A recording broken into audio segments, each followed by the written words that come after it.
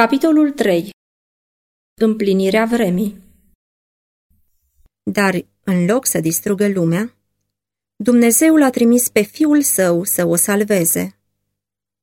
Chiar în momentul decisiv, când se părea că Satana era pe punctul de a triumfa, Fiul lui Dumnezeu a venit cu solia harului divin. În orice generație și în orice clipă se manifestase iubirea lui Dumnezeu față de neamul omenesc decăzut. În pofida răutății oamenilor, semnele îndurării divine se arătaseră fără încetare. Când a venit împlinirea vremii, Dumnezeu a trimis pe Fiul Său ca să răscumpere pe cei ce erau sub lege, pentru ca să căpătăm înfierea. Galateni 4:4-5. Venirea Mântuitorului a fost prezisă în Eden. Când Adam și Eva au auzit prima dată făgăduința, ei așteptau să se împlinească în foarte scurt timp. Ei au primit cu mare bucurie pe primul lor născut, sperând că el putea fi liberatorul. Dar împlinirea făgăduinței a întârziat. Cei care au primit-o pentru prima dată au murit fără să-i vadă împlinirea. Începând de la Enoch, făgăduința a fost repetată prin patriarhi și profeți, păstrând vie nădejdea arătării sale și cu toate acestea, el nu a venit. Profeția lui Daniel descoperea timpul venirii sale, dar nu toți au interpretat corect solia. Veacurile au trecut unul după altul. Glasurile prorocilor au tăcut. Mâna opresorului apăsa greu asupra lui Israel și mulți erau porniți să zică: zilele se lungesc și toate vedeniile rămân neîmplinite. Ezechiel 12:22. Dar, ca și stelele în vastul circuit al drumului rânduit lor, planurile lui Dumnezeu nu cunosc nici grabă și nici întârziere. Prin simbolurile mari întunecimi și ale cuptorului fumegând, Dumnezeu descoperise lui Abraham robia lui Israel în Egipt și declarase că timpul rămânerii lui va fi de 400 de ani. Pe urmă, zise el, va ieși de acolo cu mari bogății. Geneza 15:14. Împotriva acestui cuvânt a luptat în zadar toată puterea mândrului imperiu al lui Faraon. Tocmai în ziua aceea rânduită de făgăduința lui Dumnezeu, toate oștile Domnului au ieșit din țara Egiptului. Exodul 12:41. Tot astfel fusese hotărât în sfatul ceresc ceasul primei veniri a Domnului Hristos. Când marele orologiu al vremii a indicat ceasul acela, Isus s-a născut în Betleem. Când a venit împlinirea vremii, Dumnezeu a trimis pe Fiul Său. Providența divină îndrumase mișcările națiunilor, cum și torentul pasiunilor și influenței omenești, până când lumea era maturizată pentru venirea Mântuitorului. Națiunile erau unite sub o singură cârmuire. O singură limbă se vorbea aproape peste tot, fiind pretutindeni recunoscută ca limbă literară. Iudeii se adunau din toate țările la Ierusalim pentru sărbătorile anuale. Când se întorceau în locurile pe unde trăiau, ei puteau să răspândească în toată lumea vestea despre venirea Mântuitorului. În vremea aceea, sistemele religioase ale păgânismului își pierdeau influența asupra poporului. Oamenii erau sătui de mituri și de ceremonii fastuoase, dar deșarte. Ei tânjau după o religie care să le mulțumească inima. Atunci când lumina adevărului dispăruse dintre oameni, existau totuși suflete care căutau lumină și care erau pline de griji și întristare. Ele însetau după o cunoaștere a viului Dumnezeu, după asigurarea în ce privește viața de dincolo de mormânt. Deoarece iudeii se depărtaseră de Dumnezeu, credința se întunecase și speranța aproape încetase de a mai lumina viitorul. Cuvintele prorocilor erau neînțelese. Pentru mulțimi de oameni, moartea era o taină îngrozitoare. Dincolo de ea era nesiguranță și întuneric. Nu numai plânsetul amar al mamelor din Betleem, ci și strigătul din inima imensă a omenirii a fost cel ce a ajuns la profet prin veacuri. Glas auzit în Rama, plângere și bocet mult. Rahela își jelea copiii și nu voia să fie mângâiată pentru că nu mai erau. Matei 2:18. În ținutul umbrelor și al morții, Oamenii ședeau nemângâiați, cu ochii plini de dor, așteptau venirea Mântuitorului, când întunericul să fie înlăturat și taina viitorului să fie limpezită. În afara națiunii iudaice au existat bărbați care au prezis ivirea unui învățător dumnezeiesc. Oamenii aceștia cercetau adevărul și lor le-a fost împărtășit spiritul inspirației divine. Unul după altul, ca stelele pe cerul întunecat, s-au ridicat asemenea învățători. Cuvintele lor profetice aprinseseră nădejdea în inimile miilor de oameni dintre neamuri.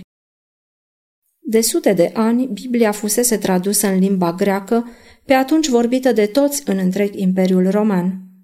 Iudeii erau răspândiți pretutindeni și așteptarea lor după venirea lui Mesia era într-o oarecare măsură împărtășită de neamuri.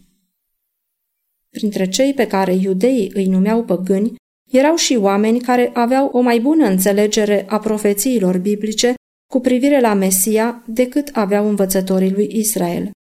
Erau unii care aveau speranța în revenirea sa ca liberator de sub robia păcatului. Filozofii timpului se străduiau să pătrundă tainele din învățătura și ritualurile iudaice, dar bigotismul iudeilor împiedica răspândirea luminii.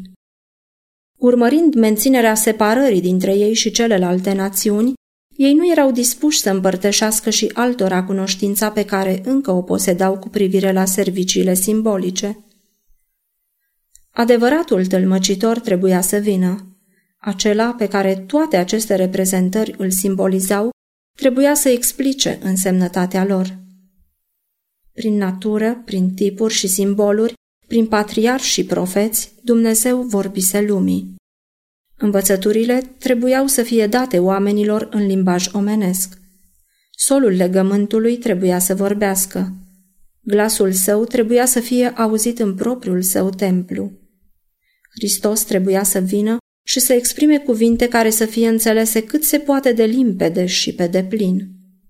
El, autorul adevărului, trebuia să separe adevărul de pleava învățăturilor omenești care îl făceau fără niciun efect. Principiile guvernării lui Dumnezeu și planul de mântuire trebuiau să fie clar lămurite. Învățăturile Vechiului Testament trebuia să fie în întregime prezentate în fața oamenilor. Printre iudei se aflau totuși suflete statornice, urmași ai aceluiași neam sfânt prin care fusese păstrată cunoașterea de Dumnezeu. Aceștia așteptau încă nădejdea făgăduinței făcute strămoșilor. Ei își întăreau credința, cercetând asigurarea dată prin Moise. Domnul Dumnezeul vostru vă va ridica dintre frații voștri un proroc ca mine. Pe el să-l ascultați în tot ce vă va spune. Fapte 3:22. În afară de acestea, ei citeau cum Dumnezeu va unge pe acela care avea să aducă vești bune celor nenorociți, să vindece pe cei cu inima zdrobită, să vestească robilor slobozenia și să vestească un an de îndurare al Domnului. Isaia 61:1-2.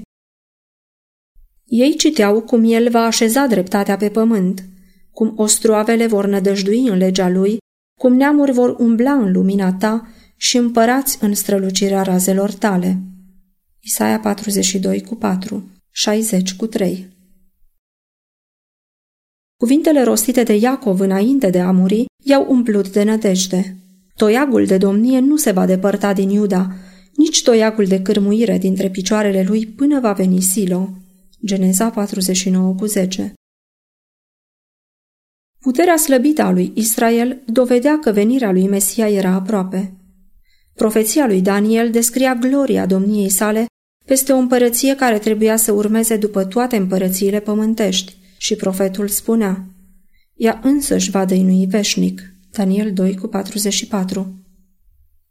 În timp ce puțini înțelegeau natura misiunii lui Hristos, se afla o nădejde larg răspândită în venirea unui prinț puternic care să-și stabilească împărăția în Israel și care să vină ca eliberator al națiunilor.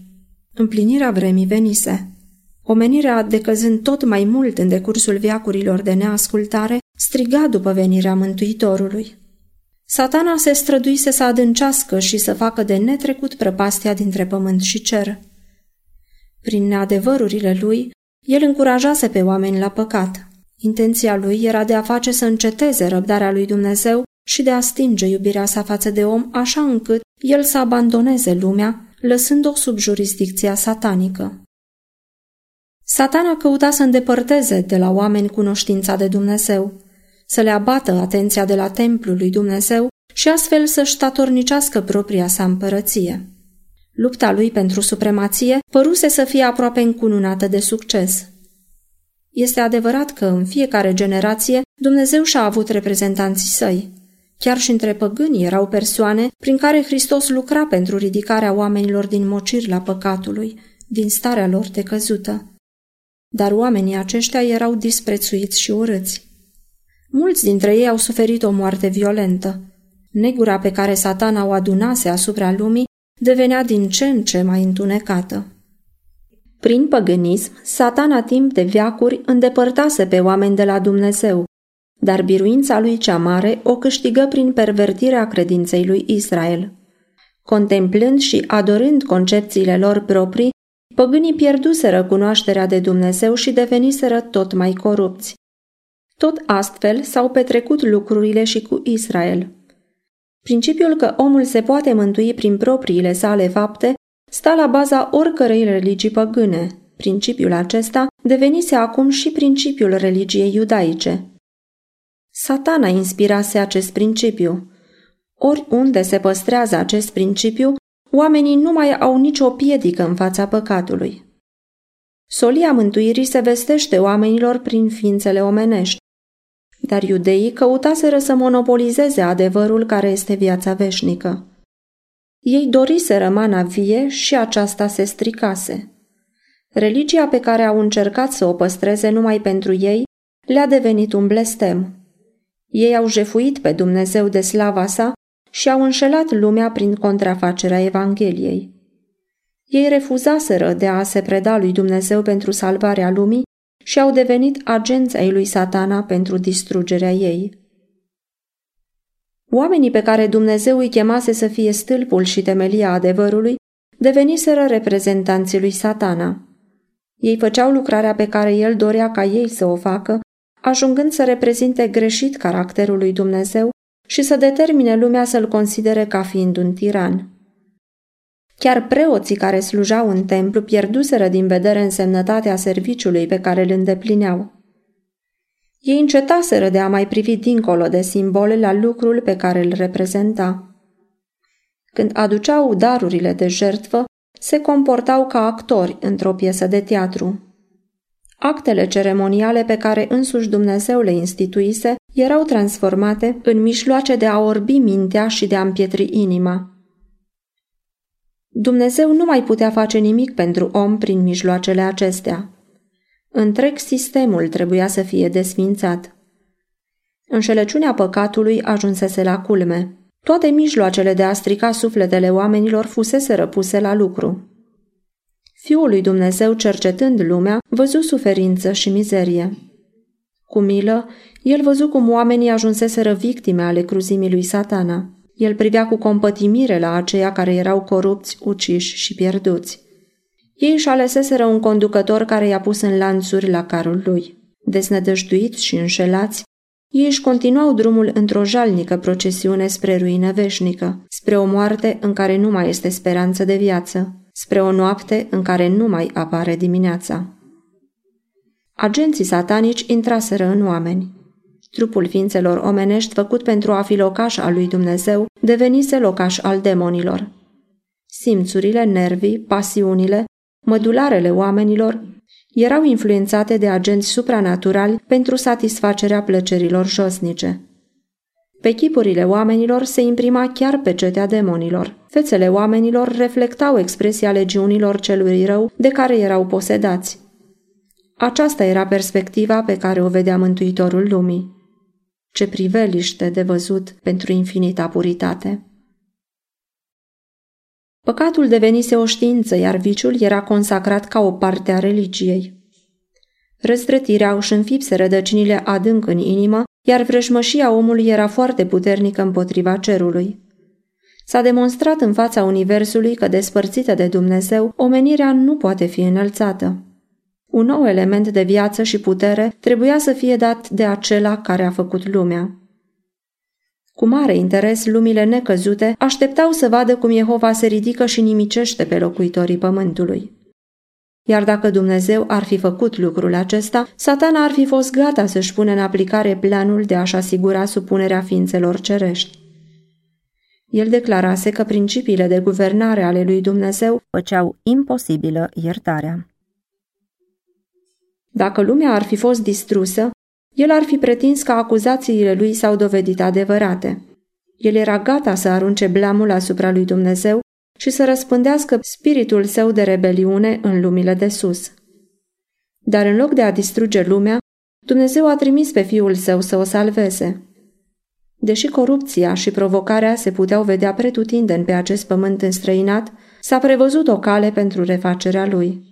Chiar în timpul crizei, când se părea că Satana era pe punctul de a triumfa, Fiul lui Dumnezeu a venit cu solia harului divin. În orice generație și în orice clipă s-a manifestat iubirea lui Dumnezeu față de neamul omenesc decăzut. În pofida răutății oamenilor, semnele îndurării divine s-au manifestat fără încetare.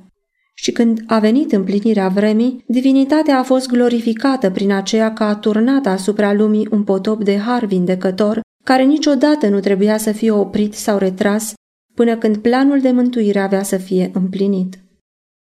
Satana jubila pentru că reușise să strice chipul lui Dumnezeu în om. Însă atunci a venit Isus să refacă în om chipul Creatorului său.